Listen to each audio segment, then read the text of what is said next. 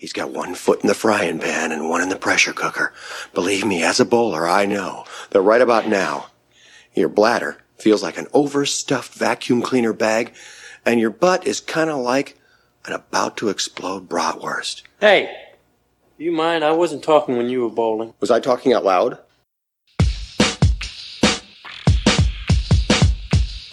Welcome to Munson's at the Movies. My name is Kyle. I will once again be your host. Joined here by the rest of the Munsons. Want to give them a wide berth. He's what is called a born loser.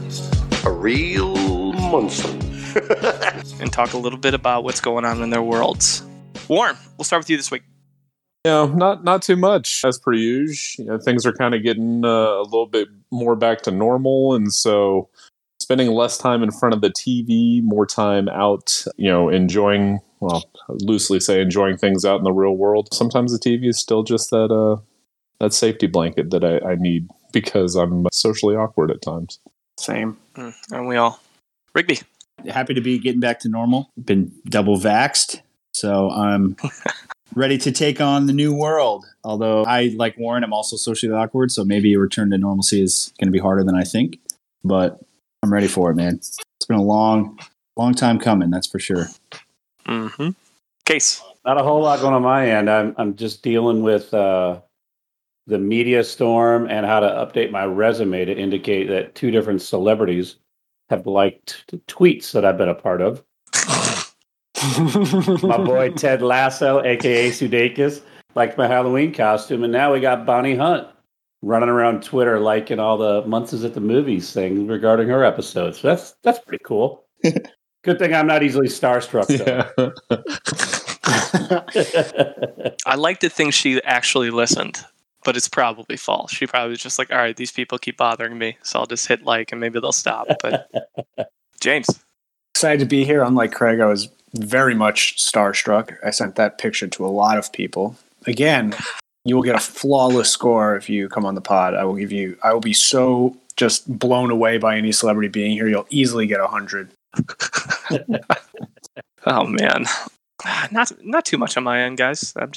I'm looking forward to hopefully get back to the theaters here sometime soon. We got some decent little blockbusters coming, and I finally saw the trailer for the Eternals, and I'm jacked up about that. I think Chloe Zhao is going to do some cool stuff with that, so pumped for that. But I am additionally pumped for another guest Munson, another new guest Munson. We've got Sam Phillips with us. Sam is a degenerate friend of Warren's who took a semester of film classes at A&M and thinks he's an expert on movies. Fits right in. Yes, he does. His favorite movie is Mean Streets. His second favorite is The Cat in the Hat. Now we know why he's here to do an episode on Dakota Fanning. Welcome, Sam. Thanks, I appreciate it. Overqualified by that bio. Yeah, well, I took my victory lap at A&M and decided I'd do some film classes just for the heck of it, and it was a lot of fun. Learned a lot of stuff, how to shoot, how to do all that kind of stuff. And since then, I'm not really a film snob, but I pretty much watch everything that comes out. You're gonna fit right in, my friend. Good to go. Locked and loaded, baby. Let's go. Birthdays, May 20th. Warren, what do we got? All right. Timothy Oliphant. He's in Deadwood, Justified, Girl Next Door, Live Free or Die Hard, and Hitman. Great bad guy in Live Free or Die Hard. 52, Warren. 45. Ooh.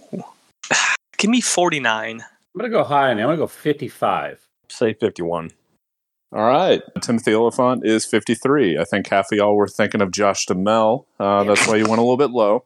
That's fine. But everyone's married to Fergie is the number, I guess. Rigby takes that one with 52. Sweet. Second up, we got Cher, Moonstruck, and then everything else she did.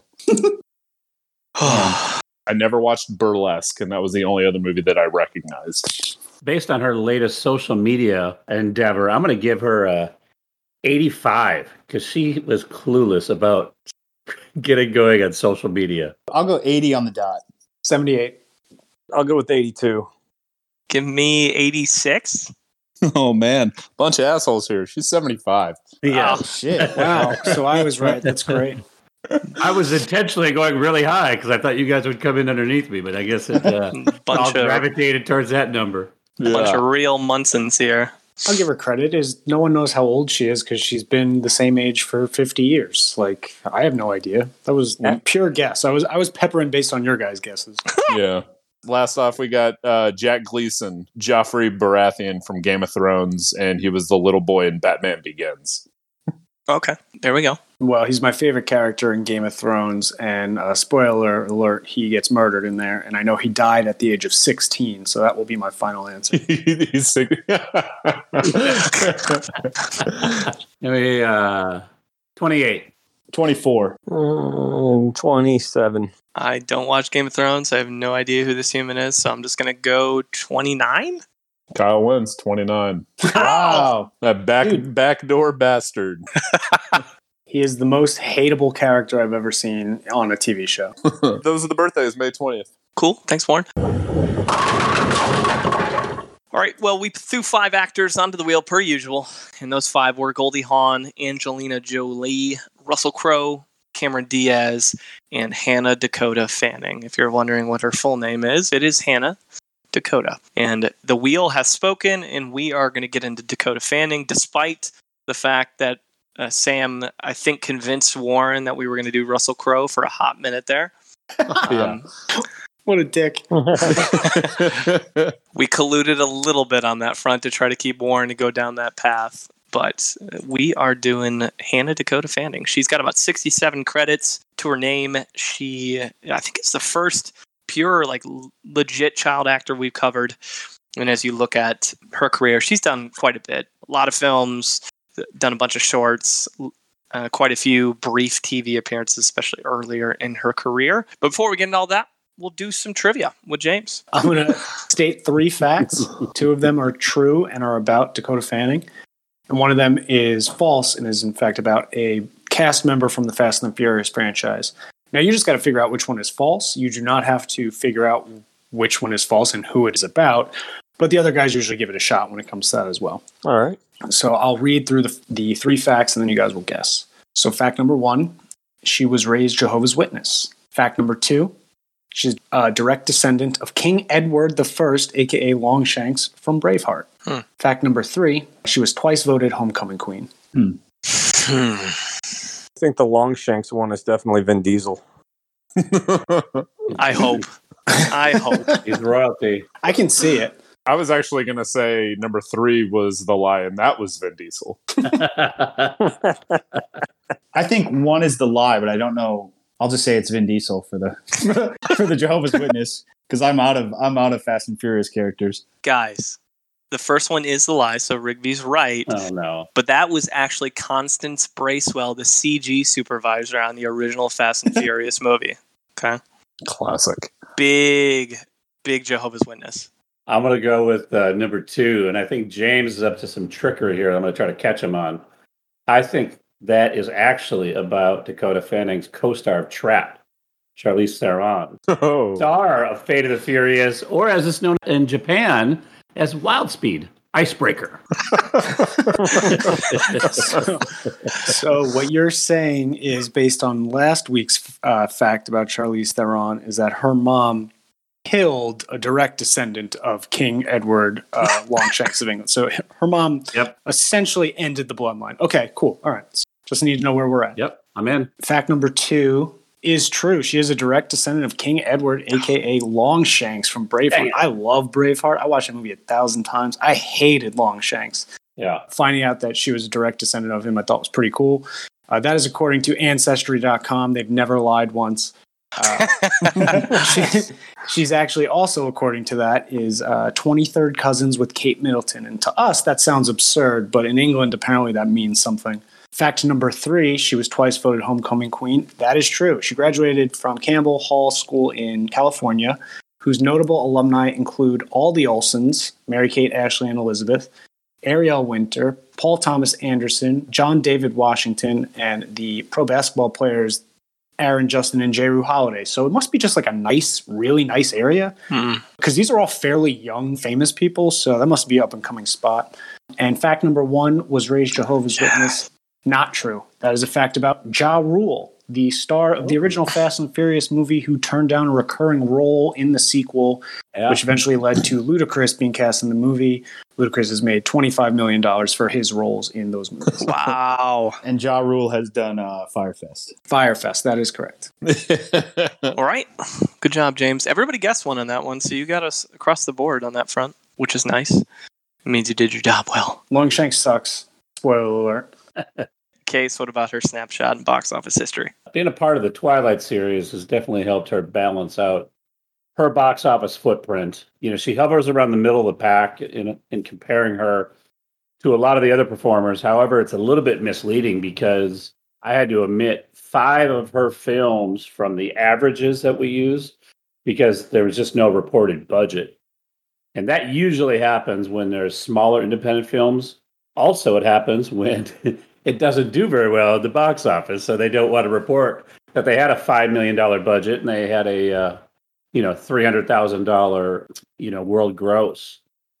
That being said, from a world gross standpoint, she's one of the worst, I guess, in the people we've looked at, in that she's had 5 movies that have world gross less than $300,000. In fact, Dakota Fanning has the 4th worst world grossing movie on our list. And that movie only world grossed $11,000. Oof. Does anybody want to take a guess at which movie it was? Hansel and Gretel. No way. Kim Possible. No, that probably did great. No, dude, I bet that movie fucking raked it in. Dude, there was a student in my class the other day watching Kim Possible when she should have been working. That's right. It was Hound Dog. Good call. Because it got pulled because of rape scenes. Yeah, and I specifically didn't watch it for that reason, so I hope it's that one. How about The Motel Life? I would have guessed Hound Dog, but I remember it getting some attention, and for that reason, you'd think people would go watch it just for that. But that's the only guess I could really think of. Hound Dog made more money on opening weekend than this did before it got pulled. The winner of this would have been Very Good Girls at $11,000. With Elizabeth Olsen. Going a little bit further into her numbers that we compare against everybody else, a couple stood out to me. Number one, her IMDb star meter is 401, which ranks her 6th on our board. And that blew my mind. Same. And then the second set of numbers that kind of floored me was that she has not been well received in both critic and fan reviews, averaging a 43.8 and a 54% respectively, ranking her 34th out of 36 in both categories on our board. Yikes. Yeah. So that movie grossed a 2011 Chevy Equinox. How many miles? Pre-owned with 58,000 miles. Do you have Auto Trader up right now? Like I Joe do. Dirt? I do. I hope it's got leather seats. Auto Trader. Dang. I'm proud of you, James. Thanks for the research there. All right. With all your metrics, where does she line up? Average out some strong box office numbers with a surprisingly high IMDb and poor critic and fan ranking, and that puts her 22 out of 36. So finishing right in the middle of the pack. Let's see if our opinions line up with 22 of 36 when it's all said and done. As we dig into her career, we will get into first feature film in 2001, which means she's only been acting for about 20 years or so, which comparatively to some of the other performers we've looked at is pretty short. You know, I think we've run into quite a few that have been at it for 30, 40 years. Let's say how old she is. Yeah, she was born in, 94, I think? 94. So that makes her, 26, 27? 27, I think. So despite the fact she's only been acting for 20 years, it's most of her human life. So she's been pretty busy, that's for sure. But she began acting at the age of 5, so there have been 99 in Tide detergent commercials, and also doing plays at the Town Lake Arts Center in Georgia. She's from Georgia. Parents are both athletes. She has a very famous sister named Elle Fanning, who I think is 3 or 4 years younger than her, who is been doing all sorts of things in the entertainment world these days, and some might even say is bigger than Dakota right now, but we'll get there. She was homeschooled until 8th grade, and after that is when she went to high school, and as James had mentioned, she became pretty popular. She was a cheerleader and was homecoming queen a few times, so when she did move away from the homeschooling world, the kids generally liked her, or they just saw her as the person that is in movies, and let's just be nice to her because she can maybe do cool things. Who knows? You'd have to get an interview from a person closer to her in her younger days, which we did not do. But her first role was in ER, an episode of ER in 2000. She had leukemia and was in a car crash. Speaks pretty fondly of that early on in her career. She was, 6 at the time. I watched a clip of it. It was awkward as hell. Yeah. Not because of her. Well, they had her like tubes running in and out of her. She was in a neck brace and she was just like super jolly while this guy who looks like Kenny Rogers was standing behind her. Yeah. It wasn't Dr. Doug Ross. No, it was not Dr. Doug Ross. Clunes. And over the next couple of years, she's in like 9 brief TV appearances. I mean, early on, just as a child actor, is kind of getting work wherever she can. So she plays young Ally McBeal in an episode of Ally McBeal. She's in an episode of CSI, very nonverbal role. She's in Malcolm in the Middle for an episode where she plays a little girl that's just biting Reese, the oldest son, the entire time. I remember that one. Yeah, absolutely. Oh my God. It's hilarious. He's having nightmares of her laughing and biting him. It's pretty funny. Yeah. Family Guy, and then her first film was in 2001, small part in Tomcats as the girl in the park who screams at Jerry O'Connell as he comes running through in his robe. And that leads us all the way up to what we're calling her first feature film, which pretty big role in 2001's I Am Sam. As Sean Penn, 2001 I Am Sam. And Warren's going to talk about it. So this was my first time watching the movie. I knew plenty about it, mostly because of Kirk Lazarus from Tropic Thunder and his tirade on the Academy and who they take and who they don't take. What tirade? I don't remember the quote. I don't want to. Don't spoil it. I don't want to do it a disservice. Yeah, and I don't want to spoil the movie for anybody who hasn't seen it. So, but this movie, its intentions are there. The whole thing is about a mentally handicapped Sean Penn with the IQ of a 7-year-old. And the movie starts, and he's like, honestly, you think it's the whole movie is a commercial for Starbucks and the Beatles. He's working at Starbucks, and he shows certain tendencies of almost was it kind of like OCD tendencies, some Asperger's, stuff like that, and. Then he starts interacting with people. If you have no idea what's going on, you're like, oh, you get hit over the head with it pretty quickly that he is mentally challenged. And then he runs to a hospital, and a lady is giving birth, and he is handed the baby, and then the lady straight up hops on a bus and leaves after giving birth. Classic. And so he's left with a baby. Everybody at that hospital should be fired. Wait, that's not how it works? That's not how that shit goes down? He's awestruck by this little baby, and rightfully so. He's got a really big heart, and then the movie just it's a Beatles montage of he names her Lucy because of Lucy in the Sky with Diamonds. Then a Beatles song plays and she grows up, and Elle Fanning plays a 2-year-old Lucy in the montage. And then she's 6. Dakota Fanning is playing Lucy as a 6-year-old. And the whole thing is he is found to be unfit to be a father. She ends up getting taken away, and Michelle Pfeiffer is, she's a lawyer who just ends up taking his case pro bono because she feels bad to get custody of his daughter back. And the movie's 2 hours and 15 minutes long. It is way too long. Too long. Just big picture. Like she's all right in it for her first real movie. Like I can see it. And if this is the first thing you see of her, you're like, you know what? I can see this future, this promise and everything. But after watching like all of her early movies, she plays the exact same character in every single movie. Mm-hmm. I'm not as impressed with this role as much. I mean, she has some good sentimental moments and everything, but to say like I'm blown away by it, like I don't know. I'm not. I had no talent as a 7-year-old, so I can't really speak to what it takes to do all these things with Sean Penn and Michelle Pfeiffer at that age. It actually has a larger audience gap than the movie we covered for audience gap. That's how much people are split on it. Mm-hmm. I'm glad it exists just for the joke in Tropic Thunder. That joke makes so much more sense. It's not. Yeah. It's like, I get that it's a joke, but it is so accurate. I wouldn't recommend it.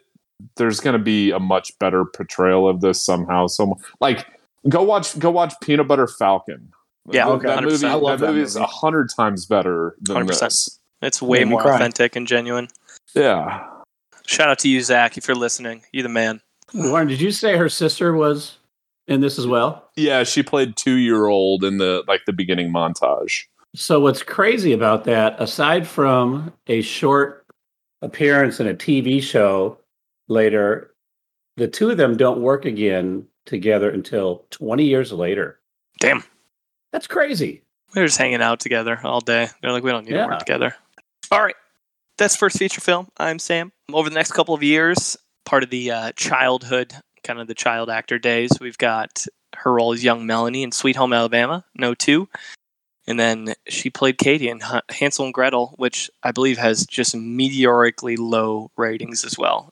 Correct me if I'm wrong, Warren, but I feel like this movie was just a trash heap from a rating standpoint. Couldn't find it available anywhere, and I really wanted to. It's got 5 critic reviews on Rotten Tomatoes, coming in at a 0. And the audience gives it a 49, which, honestly, not that bad, but the 0 really crushes it. Was that the one with Howie Mandel in it?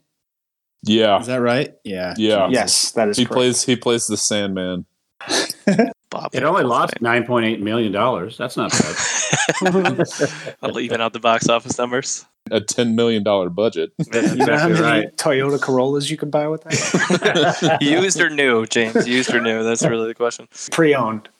Oh, there you go. Always. Certified pre-owned. Certified pre-owned.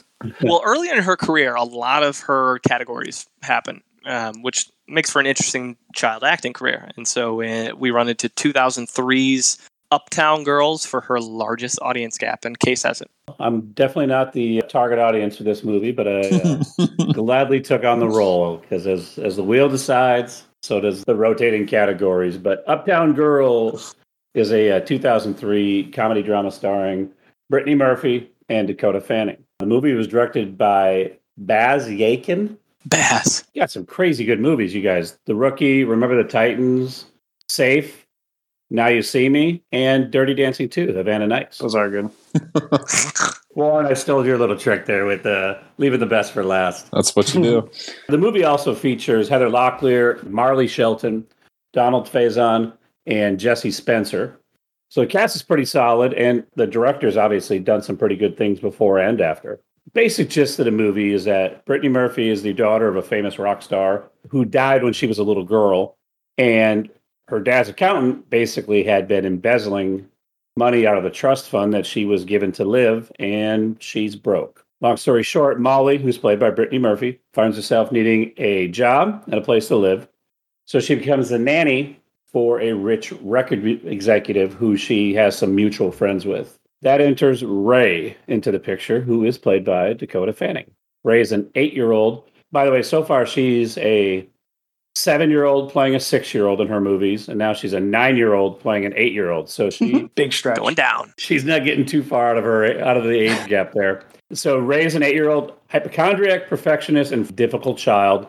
It's safe to say is basically spoiled because both her parents are too busy to raise her, and so she's essentially raised by help. It just sets it up, right? Molly's this fun-loving character who's always happy and just goes and does whatever she wants, and Ray's this uptight little girl who is spoiled and gets whatever they want. So obviously they're going to be at odds. You know, I really actually wanted to dislike this movie because frankly, it's pretty cliched and it couldn't have been more predictable. However, I'm not going to lie, I liked the performances by Murphy and Fanning. And in several follow-up interviews, especially after Brittany Murphy passed away, Dakota Fanning talked about how much she enjoyed making this movie with Brittany Murphy and how much fun the two of them had. And it really does show, even on the scenes where Fanning is supposed to be despising Murphy and her antics. You could tell that the two of them had good chemistry. James, you talked a little bit earlier about audience gap. For this podcast, this is the largest audience gap, getting 60 from the audience, 13 for the critics. if you're a fan of Brittany Murphy at this time, I doubt there's a lot of Dakota Fanning fans at this time, being that it's only her 4th movie and probably her biggest role. But if you're a fan of those two, I get why you like this movie. If you're a critic who has to sit for this movie for your job, I get why you don't like it. Movie is what it is. Nothing special, nothing awful. I think where critics really dislike this movie, it's just a story that's been told a million times about a nanny and a difficult, spoiled child. And somewhere along the way, the two of them find common ground and they actually help each other grow. Accurate. It's been done a million times and it'll be done a million times more. And it's just what it is. What it is. There's not a whole lot to talk about with this movie. As Bo Burnham said, we'll stop beating that dead horse when it stops spitting up money. There you go. I totally agree with everything you said, and I also agree in that I enjoyed it. I forgot how likable Brittany Murphy was, and it sucks that she was gone so young, but she's very charismatic, and she plays well off of Dakota Fanning being like the straight-laced goody two-shoes little girl, and I enjoyed it. I was about to say, I haven't seen it, but I did watch all of the movie clips on YouTube, and what I noticed from her, Dakota, is she's pretty savage in the movie. Yeah. She's very savage. Very mature for her age. A really nice girl in I Am Sam to the little butthole in Uptown Girl. Okay, there you go, Dakota. The next performance we'll talk about before we hit lowest critic score is her entry, and I guess first animated voice role as preschool Kim in Kim Possible, Stitch in Time. So good for her. Joining alongside Gary Cole, because he had a recurring character in that series of movies and TV shows.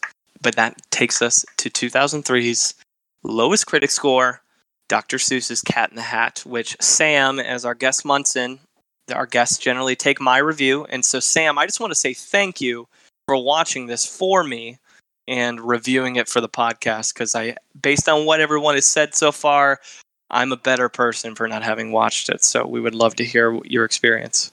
Poor bastard. I mean, look, so it's got a 9% on Rotten Tomatoes from 163 reviews, which means 14.67 assholes liked it. If you're a math guy. I haven't read The Cat in the Hat in, 30 years, but I think I remember it pretty well. It's like these two kids are staying at home. It's a rainy day, and then the cat shows up, wants to cheer them up or whatever. So this one's a little bit different. I assume most of you are well-versed in the Dr. Seuss books, even the racist ones. So you got to know what happens. For whatever reason, the two kids are pretty smart, but they're both very unlikable. Dakota Fanning's character, she was very, very unlikable. She kept trying to get her brother in trouble. She blamed him. His name is Conrad, which was fitting. She kept trying to pass the buck on Conrad. Her name was Sally.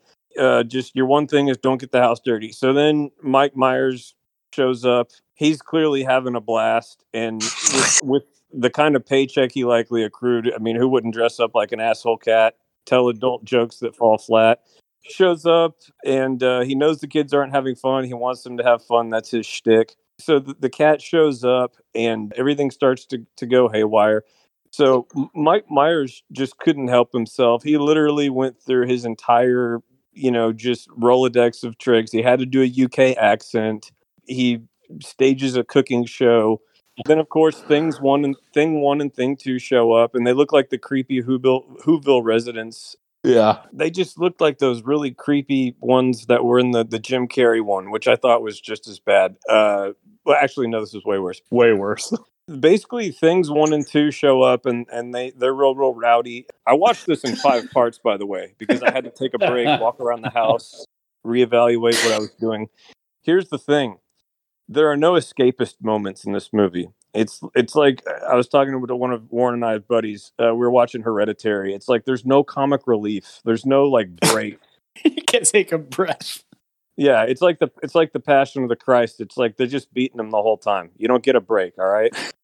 So I basically, like I said, I watched it in 5 bits. I walked around. I played with my kid. You just have to cleanse the mental palate. And I was just going to read really briefly this guy, Anton Bedell of Movie Gazelle, who gave it a rotten review. Good for him. He put, much of the film is padded out by the comic business of Mike Myers' cat in a deeply flawed role, falling somewhere between a stand-up dying on stage or an alcoholic clown harassing kids at a birthday party. To me, that absolutely sums it up. It's like you hire a clown, kind of like that John Candy movie. Was Uncle Buck. Yeah, Uncle it's like Buck. that. It's like if they'd have let that clown in, and an hour into it, it's like, dude, you got to go. You're a creep. I was sweating after the movie. I was exhausted. I'll never watch it again. And the fact that it got a 9 on Rotten Tomatoes, I mean, that's crazy. I've watched like less than that movies that I enjoyed. Yeah. I'm a big fan of like the late 60s, like biker pictures, like The Savage Seven, Wild in the Streets, Angel Unchained, those kinds of movies with Larry Bishop. And he made one that Tarantino produced. It was called Hellride. It was a horrible movie, and it was a 10. And I'm like, you can't even compare these two movies. This is just like, it was ridiculous. If you haven't seen The Cat in the Hat, absolutely watch it. Tremendous review. Tremendous review. Yeah. Oh my gosh. So you loved it. That's what I'm taking from this. You made it sound like it's an enjoyable flick. Well, like you said, it's Mean Streets 1, Cat in the Hat 2. Right. Those are For his very movies. different reasons. Again, this movie falls under a movie where if everyone says it sucks, I'll never watch it. And I'm glad that you're on the right side of history here where you also agree it sucks. I'll give credit to this woman. Her name's Karina Montgomery, had a hilarious review. It says, you ever catch a family member sniffing your underwear? Well, I haven't either, but I suspect it feels something like I felt leaving the theater after watching this. So you're telling me Dakota Fanning crushed it in that role is what it sounds like. Yeah, I didn't really mention her enough. Yeah, Dakota Fanning was very unlikable in the parts that she actually had something to say. Mm-hmm. All right. That's 3 reviews down. We'll keep going more into the childhood years. In 2004, she's Lupita in Man on Fire. Probably one of the more famous roles she has. I actually just watched that. I hadn't seen it in a long time. I knew that it had like super violent Denzel scenes, and I think she's basically in it from like the start of it till about the 50-minute mark or so. And I mean, I agree with Warren that, you know, there was a time period, like at least her as a child actor, where she's very articulate, but it's almost hard to distinguish which role is better than the other because they're very similar. But I thought her and Denzel had a great rapport. And I mean, that may be speaking to how great of an actor he is because he can pretty much have a good rapport with anybody. But I thought just the scenes with them in the car together and the way they were talking and the whole him training her swimming and stuff was fantastic. And then obviously the scene on the bridge at the end is very emotional. And I thought, you know, her part at least thought was great. I agree. I think this is my actual favorite role of hers. She has great chemistry with Denzel, him being this kind of broken down man and an alcoholic and her being the straight-laced know-it-all. And I felt like they played well off of each other. And then when it's the emotional scenes, which I think this movie leans, the only part of it that doesn't hold up is there's some emotional scenes that are just so heavy and dramatic. Mm-hmm. I think she does really well in being just like the most adorable little girl you could be. And it really makes you kind of invest where you're like, oh, I know they're going to do something to this little girl and it's going to suck. And I know it's going to happen. Yeah. But I love this movie. I can't believe so many critics gave it such a shitty score. I watch it now knowing full well I'm going to tear up while I'm watching it. Yeah, I would agree with that, James. I feel like she, for what they needed for this role, somebody you could be sympathetic with and play off Denzel's sort of hard-edged character. Even though it is similar casting to what she's played in the past, I thought she was great for it. And again, this is probably her most memorable role of her career for me, too. Same year, she makes an appearance in the final season of Friends, in a couple scenes messing with Joey.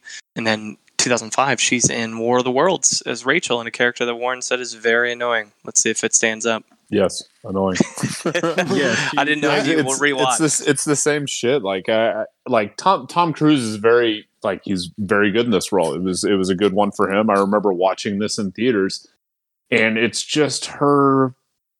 It's honestly like a kid in the back of a car going on like a trip who has to go to the bathroom. It's just like, why are we doing this? Why are we doing this? Why can we stop there? Can we stop there? Let's stop there. Like, oh my God, there's a house with Tim Robbins in it. Let's go in there. He's got a shotgun. Let's go hang out with him.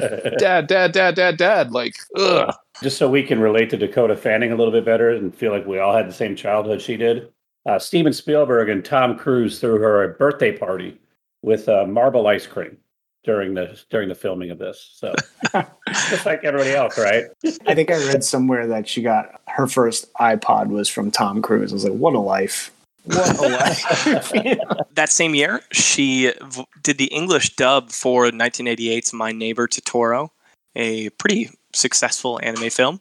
has a 94% on Rotten Tomatoes, and her sister also did the dubbing for that as well. I know there's some DVD extras that talk a little bit about that. Has anyone seen the movie? No, I wish I would have. No, but I'm pissed. Yeah. If you look at like the best animated films of all time, like this is always in the top 5, I feel like. Also 05, she voiced Lilo in Lilo and Stitch 2. Stitch has a glitch. Yeah, I'm sure there's no one more fitting to play Lilo than blonde hair, blue-eyed descendant of Edward Longshanks, Dakota Fanning. I had it in the background of Disney Plus, and I was like, this feels like a wrong casting. Yeah, you know? I think I don't know if a little white girl should be this person. The whitest of white. Can't be whiter. Bright-ass white. 05's busy for her. She's in Dreamer as Cal, a role where she was opposite Kurt Russell, and got a bunch of Critics Awards, Circle Love for that. Joined the Girl Scouts in 05. You know, things that young girls do. Cannot relate, but hey, good for her. And then 06, she was in Charlotte's Web as Fern, which nabbed her the coveted Nickelodeon Kids' Choice Award for Favorite Young Actress. There you go. It was between her and the pig. It was a lovely little film. I'd never seen it, and I watched it for the first time, and it's exactly what you expect it to be. Which led her to being the youngest person ever admitted to the Academy of Motion Pictures Arts and Sciences. She was the youngest person ever into the Academy. We're letting 8-year-olds vote? She can vote in, yeah. Yeah. Shrek's going to win every year now. She was voting at 12, I guess, for the Oscars. She voted for Crash. Oh. Did you already talk about Hide and Seek? No, I just skipped over it. I was just going to say, if at this point, going into 2009, so she's 15 years old. She's already worked with Sean Penn, Tom Cruise, Denzel Washington, Robert De Niro, Kurt Russell. I mean, holy cow, that's incredible. Yep. That's a really impressive thing. Yeah. 100%, man. She's holding her own with some great actors and actresses. And I forgot to say Reese Witherspoon from Sweet Home Alabama. That's true. And Brittany Murphy, who's on the same level as all the people you named. And Mike Myers and Dr. Seuss's Cat in the Hat.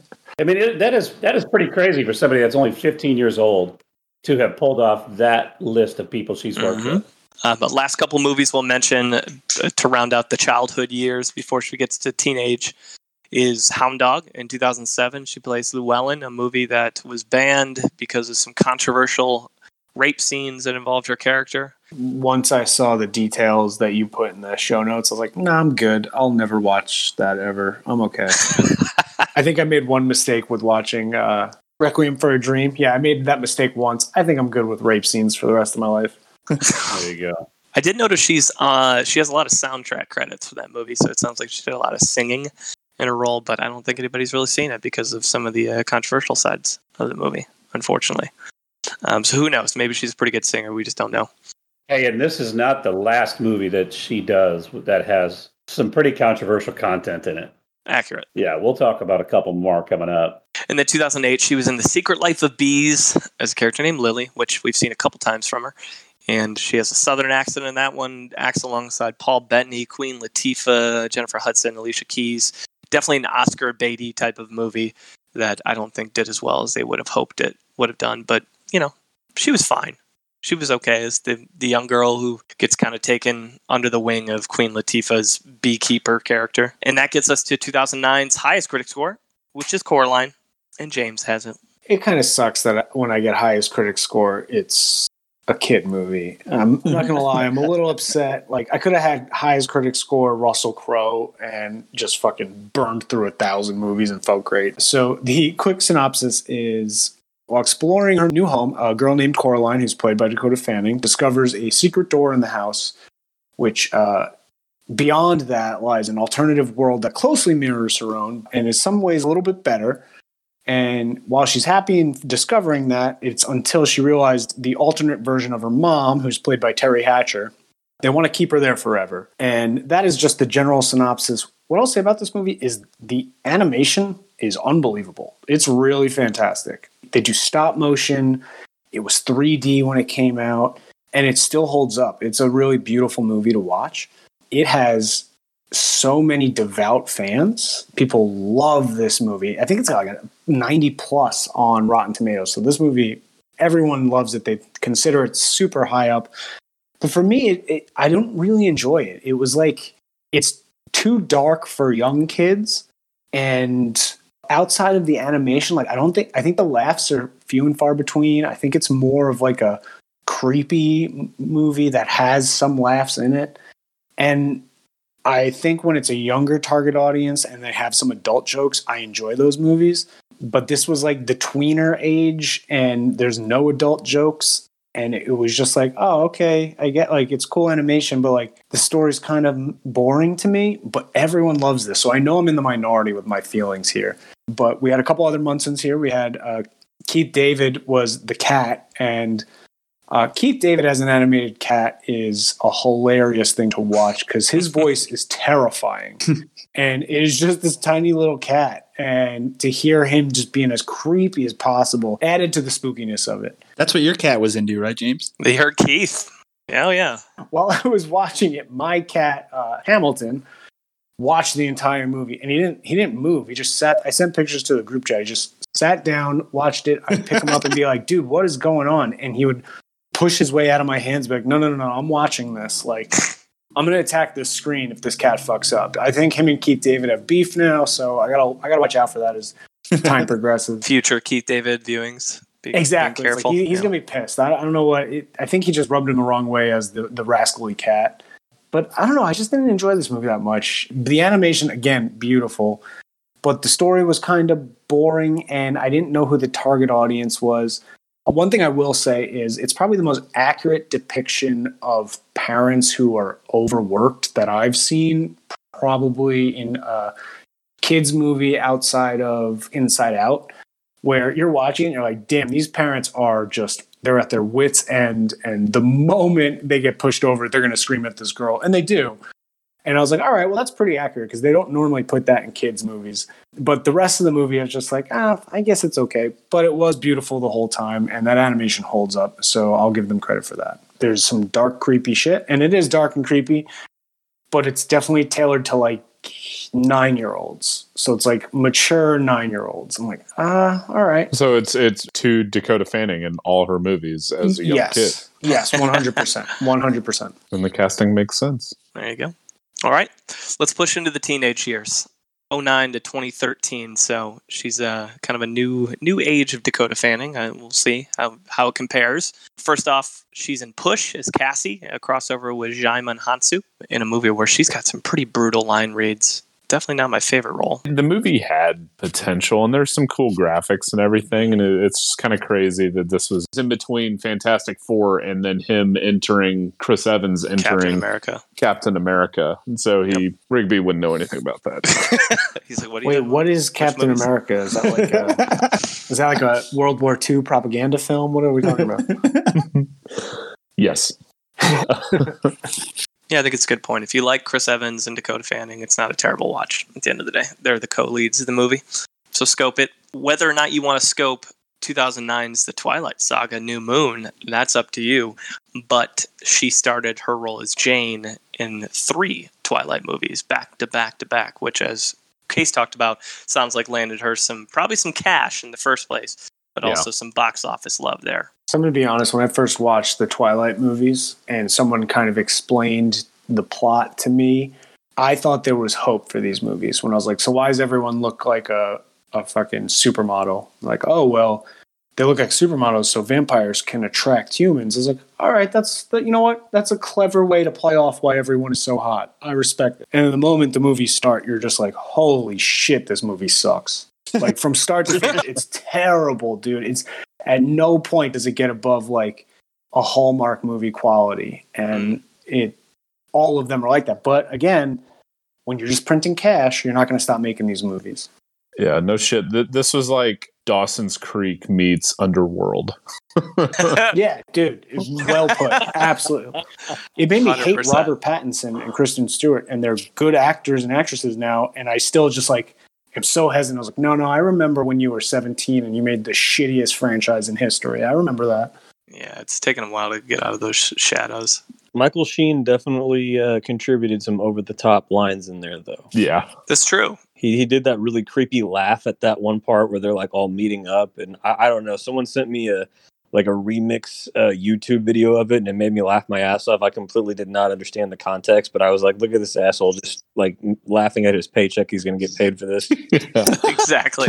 Yeah. And she plays his, like, I don't know, right-hand woman. She's kind of got like mind powers and shit. She can fuck people up.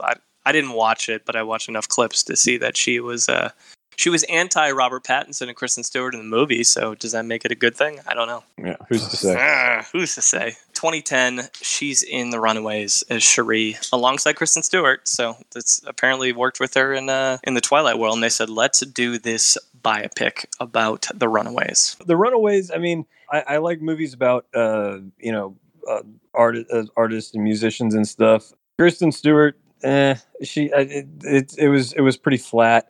Like the movie literally opens with her Dakota Fanning having like her first period. So it was definitely she's 15 at the time. Yeah. Right. So it was definitely interesting. It was literally a transition from like a child actor into like her teenage years, and she's like obsessed with David Bowie and paints her face to look like he did. I can't remember the name of the album after he did Ziggy Stardust, but Michael Shannon really kind of stole the show on that one. Oh, dude, he's so good in that movie. Yeah, he is. But I didn't realize that it was really centered more on her than. I mean, it is about Joan Jett, but it really kind of was emotionally more about her. Mm-hmm. It wasn't terrible. It was all right. It's decent. It's on Netflix if people want to check it out.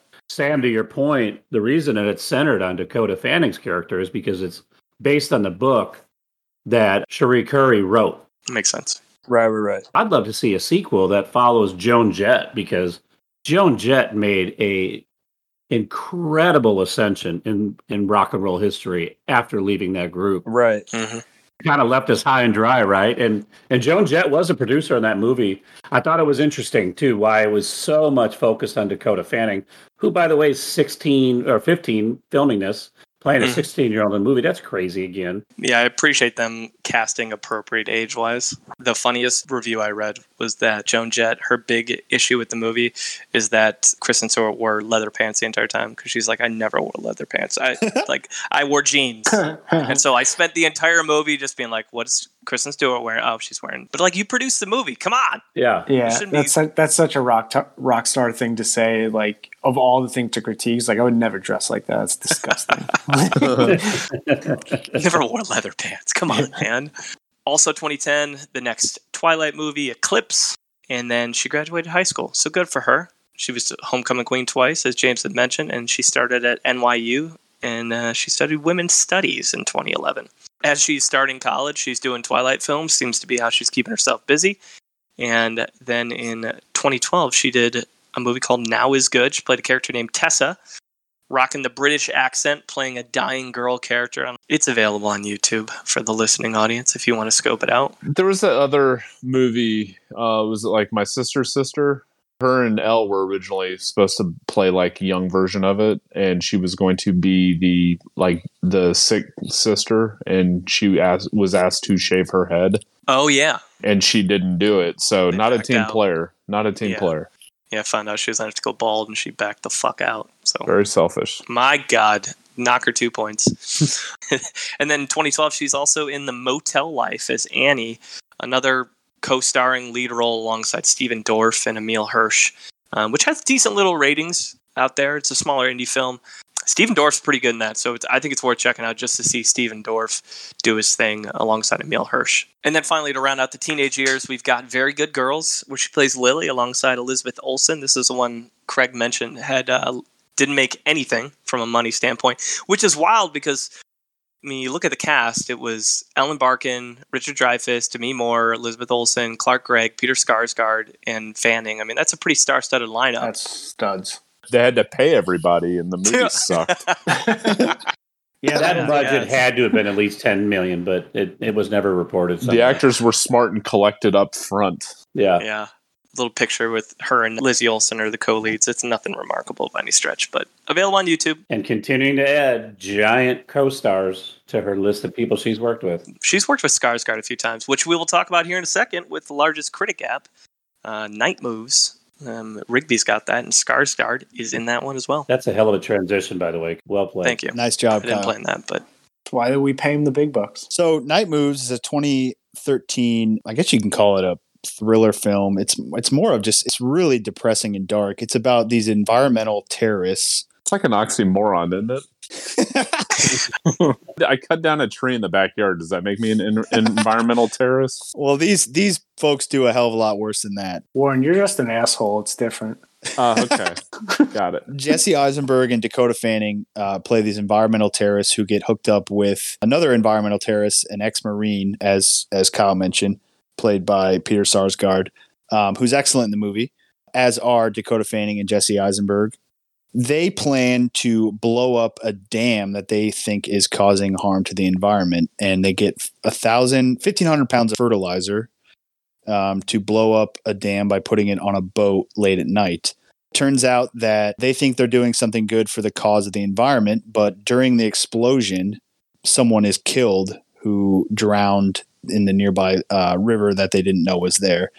And the rest of the movie after that, I would say the first like 50 minutes is like the build up to the explosion. And then the rest of the movie is like the paranoia about them feeling the guilt of killing somebody, whether or not what they did was the right thing. And ultimately that comes to a crescendo at the end when Dakota Fanning's character meets her unfortunate demise, because she is the one who I think is probably she had the best performance in the movie, because she is really the one who feels the most guilty about what happened, and Jesse Eisenberg sees that and tries to get her to stop. Basically, tries to prevent her from going to the police and detailing what the three did. It's really depressing. I mean, there is not one moment of like comedy this whole movie. It's like it kind of reminded me of First Reformed, even though this was made first. First Reformed is a movie Ethan from Hawke, a few years ago with Ethan Hawke, where he has this epiphany about the environment and becomes like an environmental terrorist himself and wants to wreak havoc on the people that he thinks are causing harm to the environment. This kind of reminded me of that, but instead of one person, it's three people, and they're all just really depressing characters. I mean, Peter Sarsgaard's like this drunk ex-Marine who, has obviously gone through PTSD, gone through depression, gone through everything, and he's just trying to find a way to live his life day to day, basically. Jesse Eisenberg, he is really solemn the whole movie. I mean, he doesn't crack a smile. It's really depressing. Like, you have to be in a certain mood to enjoy this movie, and not even enjoy it. You have to be in a certain mood to watch it and just like know what's going on, because it's really dark and depressing. Oh. I thought it was really well acted. It's a little slow. The build up to the explosion goes a little slow, but after that, I thought it flowed a little bit better. But Dakota Fanning she's far and away from where she was as Lupita in Man on Fire. She's no longer the cute, innocent little schoolgirl in this. I mean, she is, even though she does kind of have a change of conscience, she is a environmental wacko terrorist who wants to inflict revenge on the people that she feels are doing wrong to the world. So I'm glad I was assigned this movie, and I don't know if I'd recommend it, because like I said, it takes a special sort of sense to watch it, but I enjoyed it, and I think it's like 86 on Rotten Tomatoes. I would probably give it around, I don't know, maybe like an 80. So it could have been a lot worse, but yeah, it's an interesting movie for sure. No, what are you laughing at? Someone was laughing. It was an 86, and it was like after you talked about it, I was like, I thought you were gonna give it about a 60, and you're like an 80. Well, it could have been a lot worse. What was the gap? What was the difference between the audience and the critic? 86 and 41. Oh, so it's a big one. I think I gave it like a 7. I think I was in the 65 to 70 range when I watched it a couple of years ago. I didn't even realize it was Dakota Fanning, to be completely honest, when I watched it. Do you think it was Elle? No, that one is hard to mistake there, but I don't know. I just didn't even really recognize her. Maybe I just hadn't watched anything from her in a long time up to that point. If you want to talk about an ounce of range for her, I would say this shows that. I mean, like I said, she's a lot older from when she was on Man on Fire, but she's grown up in this role, that's for sure. It's a totally different side of her. Love it. I thought it was shot really well. Mm-hmm. It was. I was reading the director's Wikipedia page. Like, she's made like 7 movies, and like 6 of them she shot in Oregon. Oh, like a Stephen King Maine thing. I mean, basically just like all of her movies take place there. Every shot is like this dark, foggy. I mean, there is not like 1 ounce of like enthusiasm in this whole movie. Like, every scene is like, It's either dark at night or it's like rainy, foggy, just really depressing. sounds like the same person who filmed Twilight. It's in Oregon and it's dark and you can't see anything. She did First Cow, which came out last year. It was a pretty solid little flick too. Kelly Reichardt was her name. Oh, and she did Meek's Cutoff, which is another decent movie from 2010. Did at any point in the film did they hum a song from 1962? I wish. No, I wish. That's anybody get that reference? Besides Bailo me. en la noche. No, they got it. I know you're a big fan of that song, Rigby. So I was like, I love it. You and I sang Night Moves in karaoke together in Indiana. That's right. Oh, that's right. Started humming a song from 1962. I like the song more in Eastbound and Down. What is it in Eastbound and Down? It's his Latino lover.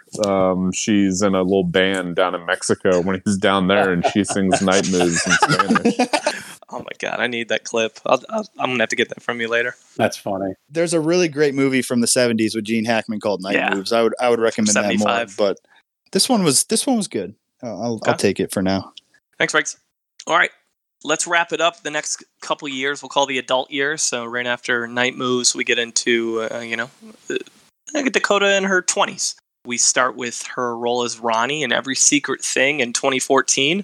She plays a troubled teen in that one. Lots of got like kind of gothic looking eye makeup. Definitely very different than the young, innocent, nice Dakota Fanning, as Rigby was kind of alluding to in terms of like her more recent roles. Definitely taken on some different types of characters. And this one, her and her friend accidentally killed a baby when they were like 10.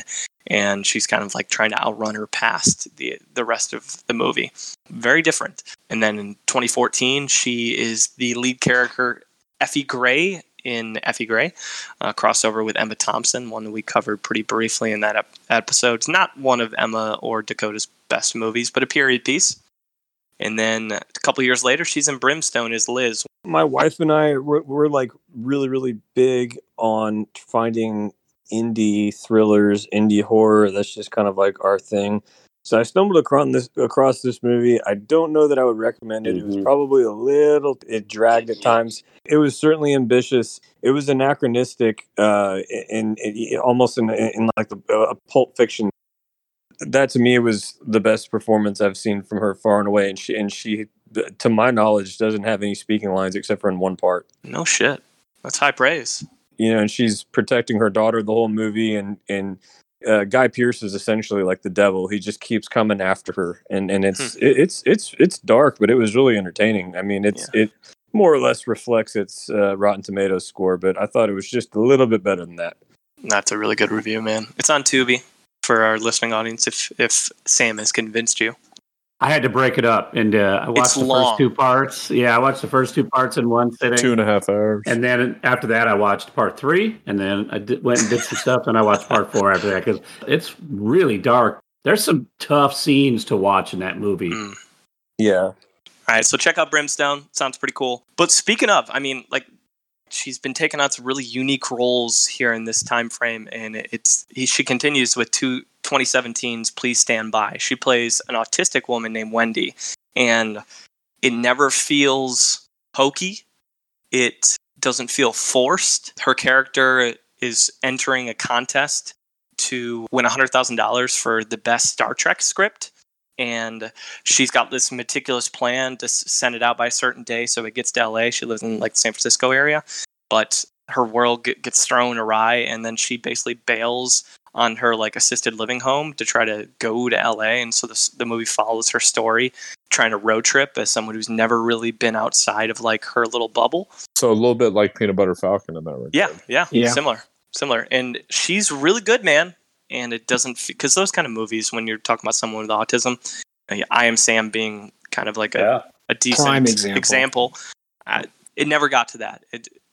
She's more socially awkward, I'd say, more on the Asperger side, but like Elon, the only person to ever host. like Wario, exactly. But yeah, definitely another good one to check out from recent. She's been doing some good stuff. I fully agree with you. I went into watching this movie, seeing the synopsis, and I was like, I can't wait to crush her for this role. I have a family member who's very low functioning autism, and I've always kind of resented how autism's portrayed in movies, and I feel like it's they put it as like some superpower or some shit. I was like, that's just not realistic. And then when I was watching this movie, that's not the problem I had with this movie. I thought she did a great job in it.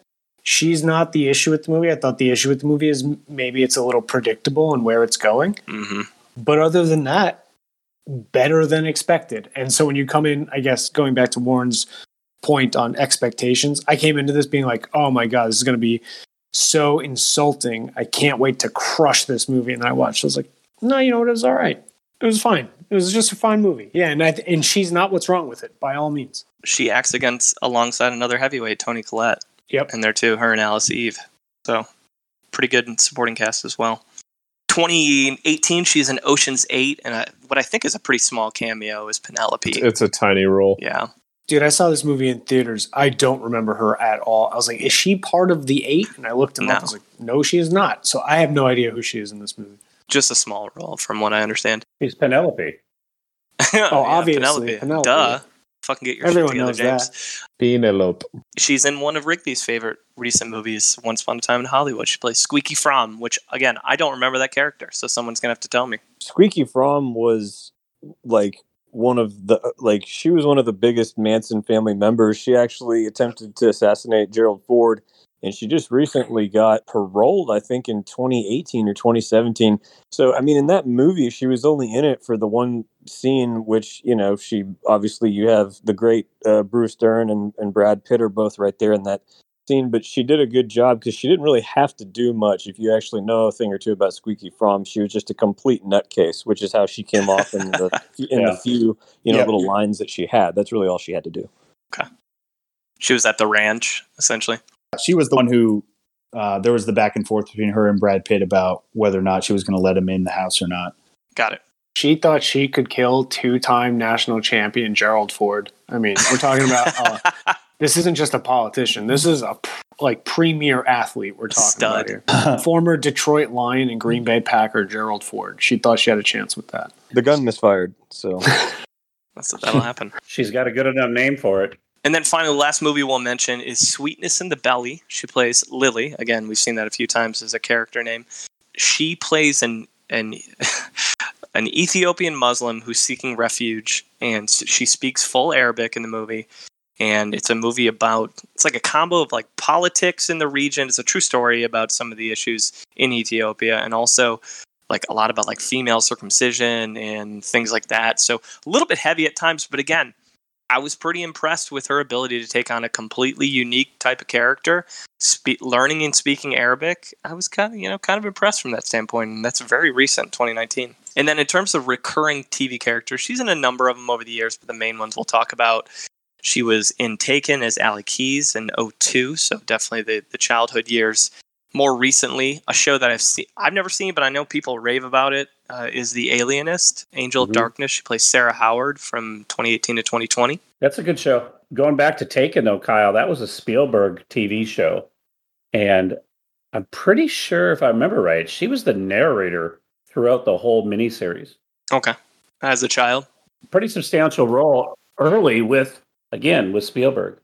Yep. But yeah, The Alienist, she was good in there, and it's a strong show. I lived in New York for almost 8 years, and of all the billboards and signs and advertisements and stuff that I saw, this one probably had the most. Like, I remember seeing it on subways, on buses. I mean, the advertising budget for this show must have been huge because I feel like it was just everywhere. See Daniel Bruhl's face everywhere? Yeah, Daniel Bruhl and her. She was on there too. It was TNT's first. It was their big and first shot at a really mainstream series. And then finally, Jen Locke. She played Miranda Worth, the most recent recurring character, and that's an animated series with Michael B. Jordan. That takes us to her shorts. So this will be the last little chunk we hit. She's been in 6 shorts over her career. I'll talk about 3, or I guess 4 of them. First, she was in the Rufus Wainwright music video for Across the Universe, a remake of a Beatles song. And she plays the little girl holding a red balloon. There's no speaking parts, but if you've ever seen it, you would recognize her all over the screen. She looks like it's a fucking It commercial.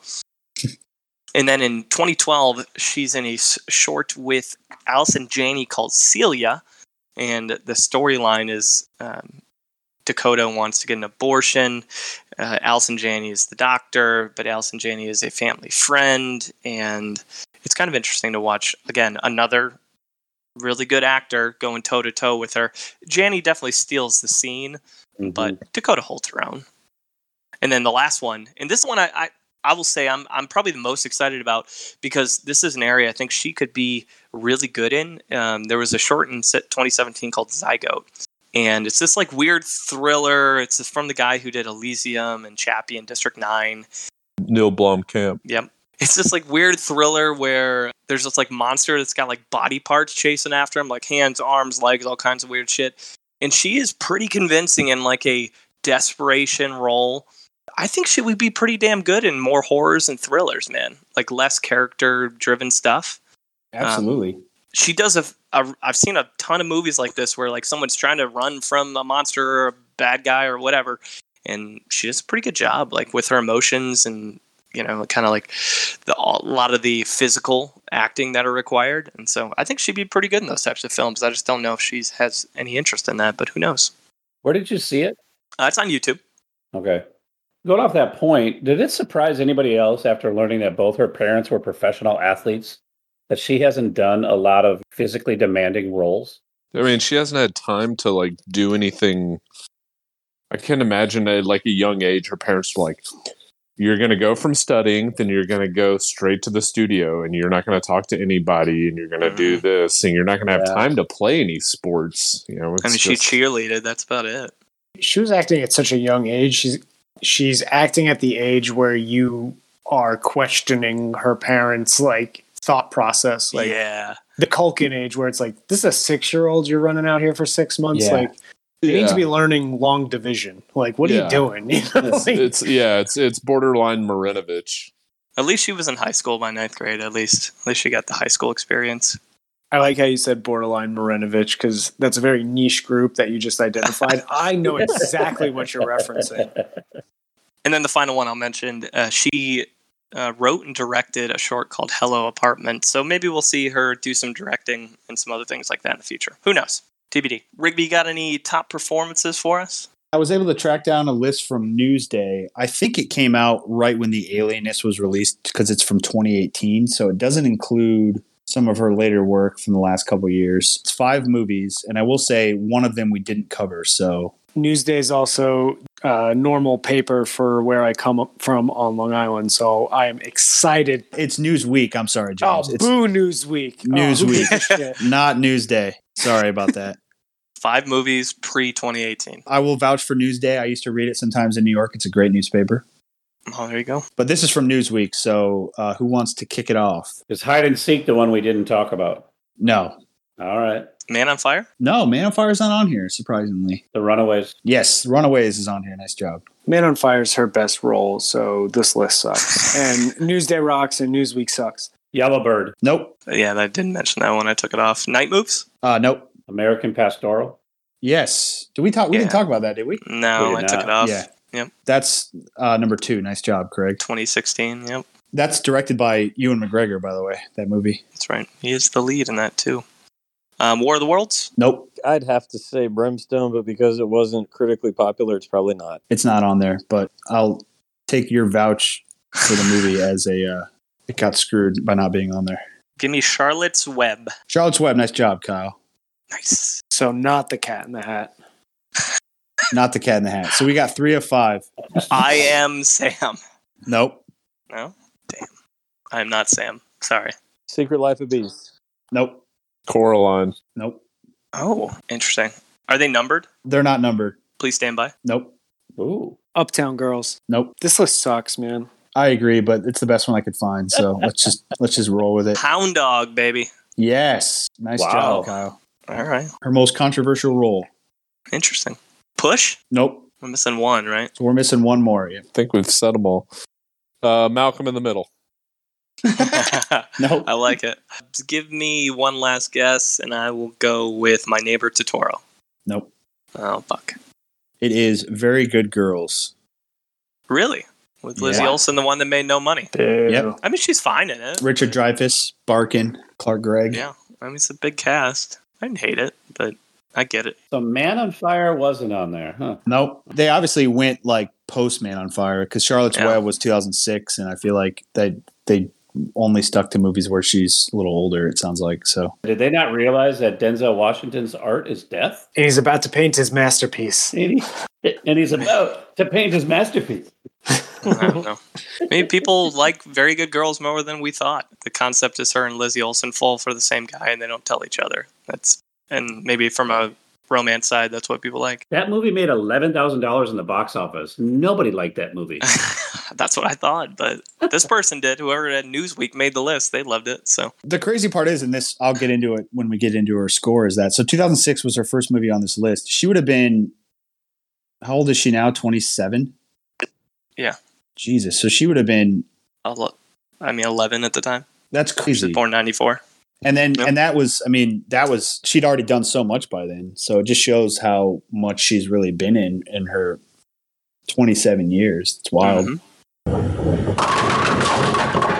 All right, Munson meter time. The way this works, we rank every actor on a scale of 0 to 100.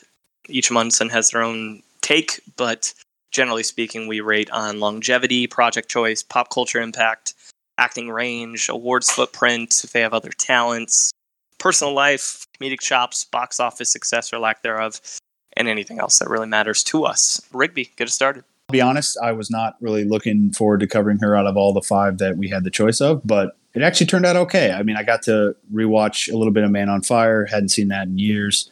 Got to watch Night Moves, which I actually enjoyed.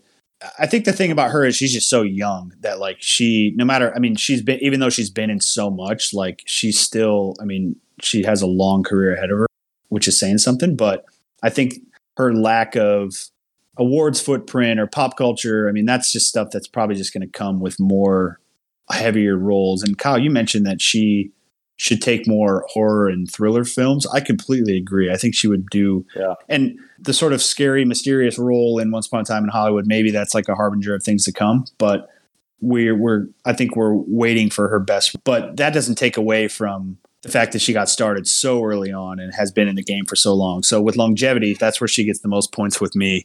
So for what she lacks in footprint and pop culture impact, she makes it up with longevity. So all that being said, I'm going to give her a 69. All right. James. I think actually where she's her strongest would be pop culture impact. I think agree. when you mention Dakota Fanning to someone, they're like, oh yeah, of course, I know who that is. And they're referencing 2 or 3 movies that came out, 15 years ago. But that's how I thought when we originally ended on her. And then upon going kind of through her filmography, I realized that there's actually not that much. She is really young. She started really young. And I think she's the only child actor who we've covered outside of Joseph Gordon-Levitt. And he's transitioned into a full-blown adult actor, a star. And she's kind of getting towards there, but she's not quite there yet.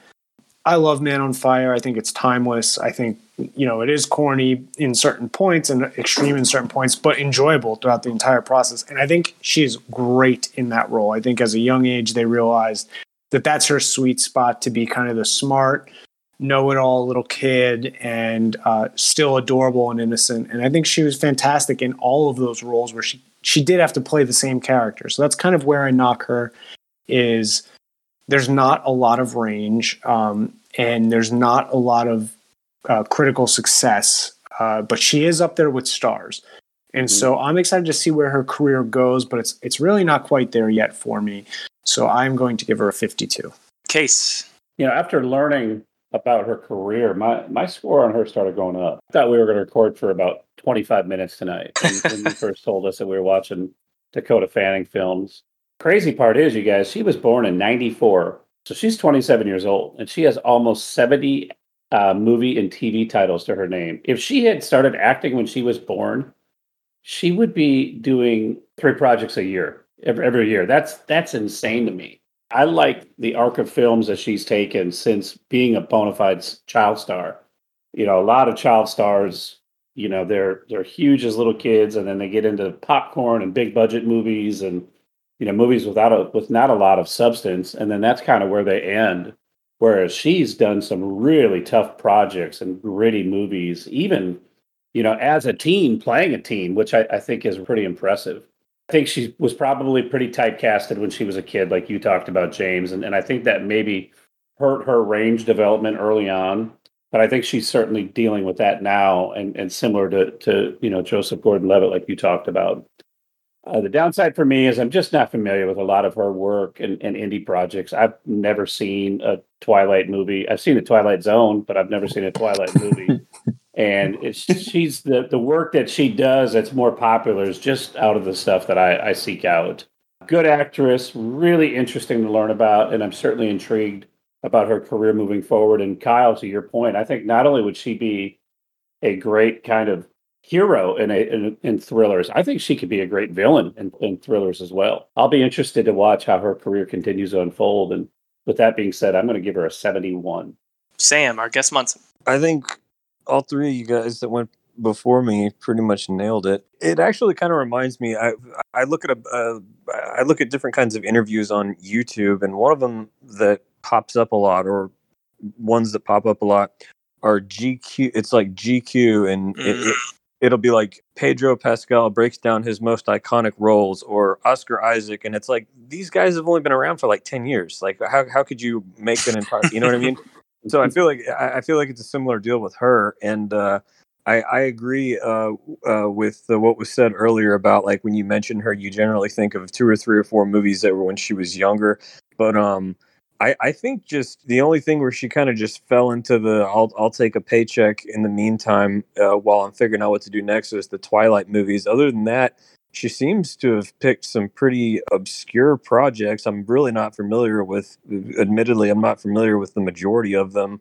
But it at least tells me that she has a style of her own, or a taste of her own. She's not probably doing exactly what her agent is recommending her to do. And I think definitely the best is yet to come. I agree she would be a fantastic villain, or perhaps even a fantastic hero in some kind of form or fashion. But as it stands right now, I'd probably give her a 68. All right. On my end, I think it's cool to note that she's the youngest actor to be nominated for a SAG Award for supporting, and as we had mentioned, youngest ever to be invited to the Academy. I think those are pretty cool moments. Again, you have to ask the question of, is she like one of those promising young prospects who comes out of the gate hot, and can she maintain, or did she hit her ceiling already? And I think it remains to be seen from that standpoint. But one thing I noticed watching a lot of her stuff, because I did find some time to watch a variety of things across the decades. And regardless if she's a lead or a supporting actor, in almost every movie that I watched, the movie revolves around her character. Even if she's not the lead, when she was a kid, when she's a teenager, and when she's an adult, it tends to follow her character's storyline in some way, shape, or form. Not just providing a little color commentary or a laugh here and there. She's not very comedic, so I didn't give her many points there, but I have to respect the fact that most of the stories and films revolve around her character's plight. Interesting. Zygote was cool. I want to see her do more horror thriller stuff. I think she could really excel there. I got to give her credit for some of her off-the-screen stuff. She plays violin and piano. She dances ballet. She's a huge karaoke fan. I don't know. You guys can judge her accordingly. When they asked her, like, what movie could you never turn off? She said Almost Famous. It's like her favorite movie.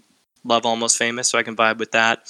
And I just think she's really interesting. Like last time we talked about comparing Bonnie Hunt to Helen Hunt because of name recognition. Comparing her to her sister, Elle Fanning, who is doing some fantastic stuff right now. I think it's going to be an interesting comparison going forward because Dakota came out of the gate so strong. Elle kind of rode her coattails, rode her momentum to her own successful career. And it doesn't look like it's created any animosity or tension. They spent all of COVID together. Dakota said she wants Elle to narrate her life story at some point. So they're very close. I'm sure they're competitive, but it doesn't look like it's to a point of animosity. So with all that said, I will respectfully disagree on the pop culture side from earlier. I forget who it was. I think it's James said, I think she's got a huge pop culture impact. Her name is huge, very recognizable. So with all that, she's going to get a sweet spot number of 69 from me. Warren, round us out. I'm going to go back the other way on the pop culture. There is name recognition, but that's just, I think in my opinion, it's just because her name is like Dakota Fanning. I think people hear that name, they're like, yes, I've heard that name, but saying that, oh yeah, it's just 2 movies. Like if you were to ask most girls who like we grew up with, like what name a movie Dakota Fanning's in, most of them will say Uptown Girls. Movie sucked ass. Yeah. That's not one that you really want to be associated with. Yeah, you can affiliate them with a movie, and then if you're like, oh, but she was in War of the Worlds, and oh wait, she played young Reese Witherspoon in Sweet Home Alabama. Oh yeah, like that's her. I think if we got up to if we focused on her from like 2001 up until I don't know, maybe Coraline. Like if that was it, and that was like what we were doing it on. Basically, if we were doing Jacob Tremblay, that young boy who was in Room with Brie Larson and who was in Good Boys. Oh yeah, I know Jake Tremblay. If we were to judge his career, I would say like that's an upward trajectory. Like the sky's the limit. I think once she gets into high school, once she kind of grows out of that very typecasted girl, I think they were just like, well, we kind of owe her one. Like, what the hell do we do? And they were trying to find ways for her to do it. She ended up doing voice work instead of acting for a little bit. And then it was just kind of like one movie after the other. It was just like, I don't know. I don't really know. And, Secret Life of Bees and Coraline are probably before like Twilight. I really don't want to consider Twilight anything. But, outside of that, those 2 years, like she really disappears until Once Upon a Time in Hollywood. And then some people couldn't even point her out just because she had such a small role. And while I do think there is hope for her in the future, yes, she could be more of a, she acted along with Toni Collette in quite a few things. And, that kind of a role like in Hereditary, a very emotionally driven movie, which I hadn't watched any of her movies in the past 10 years.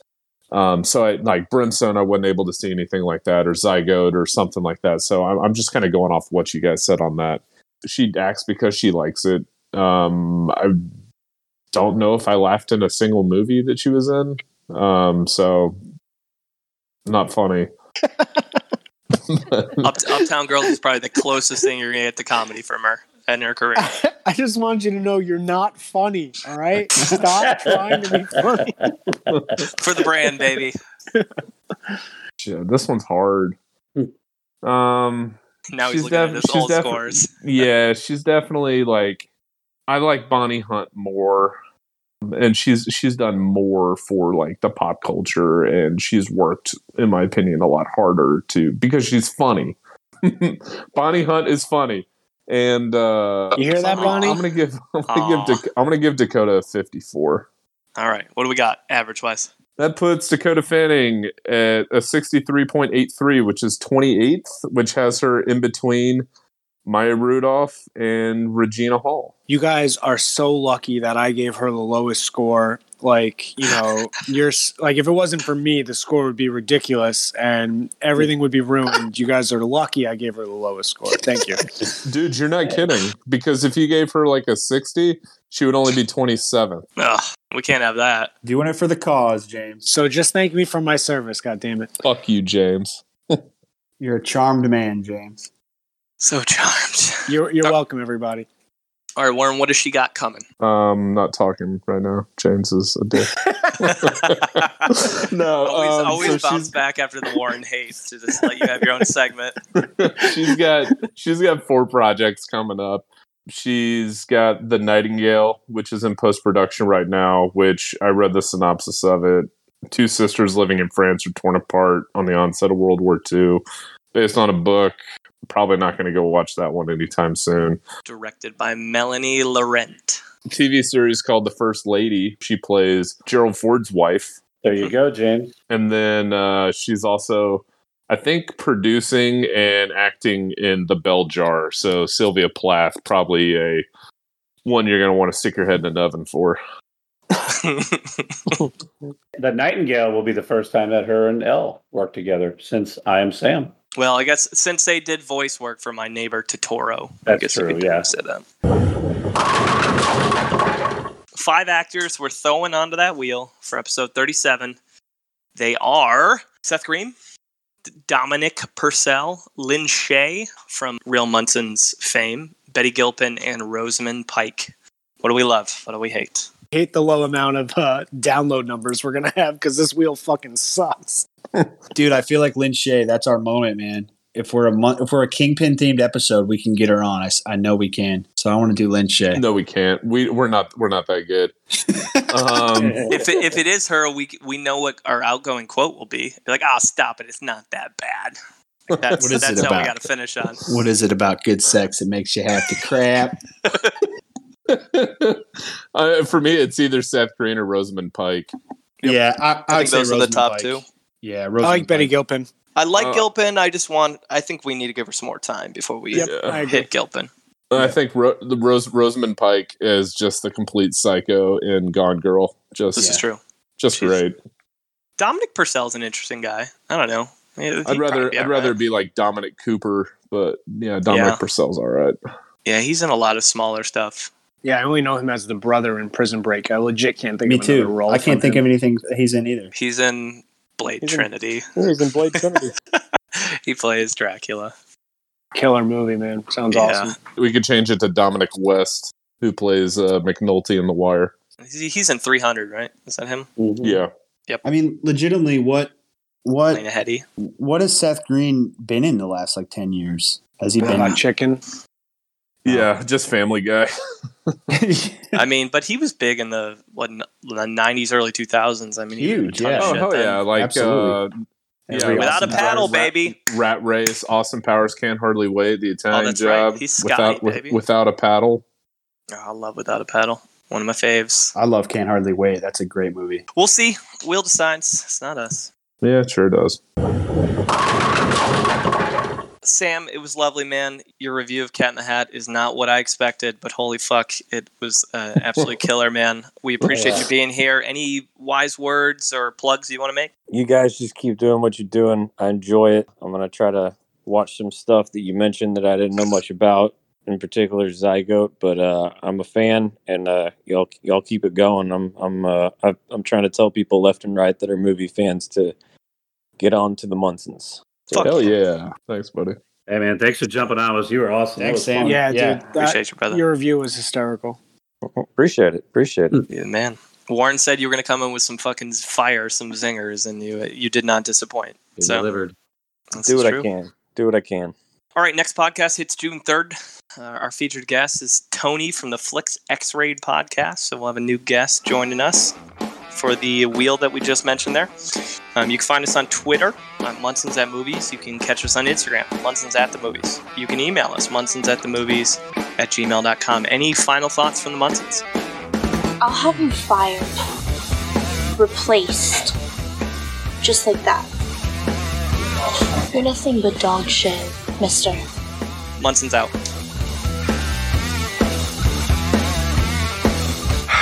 All right, let's go. Thank you for the education, gentlemen. We've just received a PhD in stupidity. Doctor, shall we?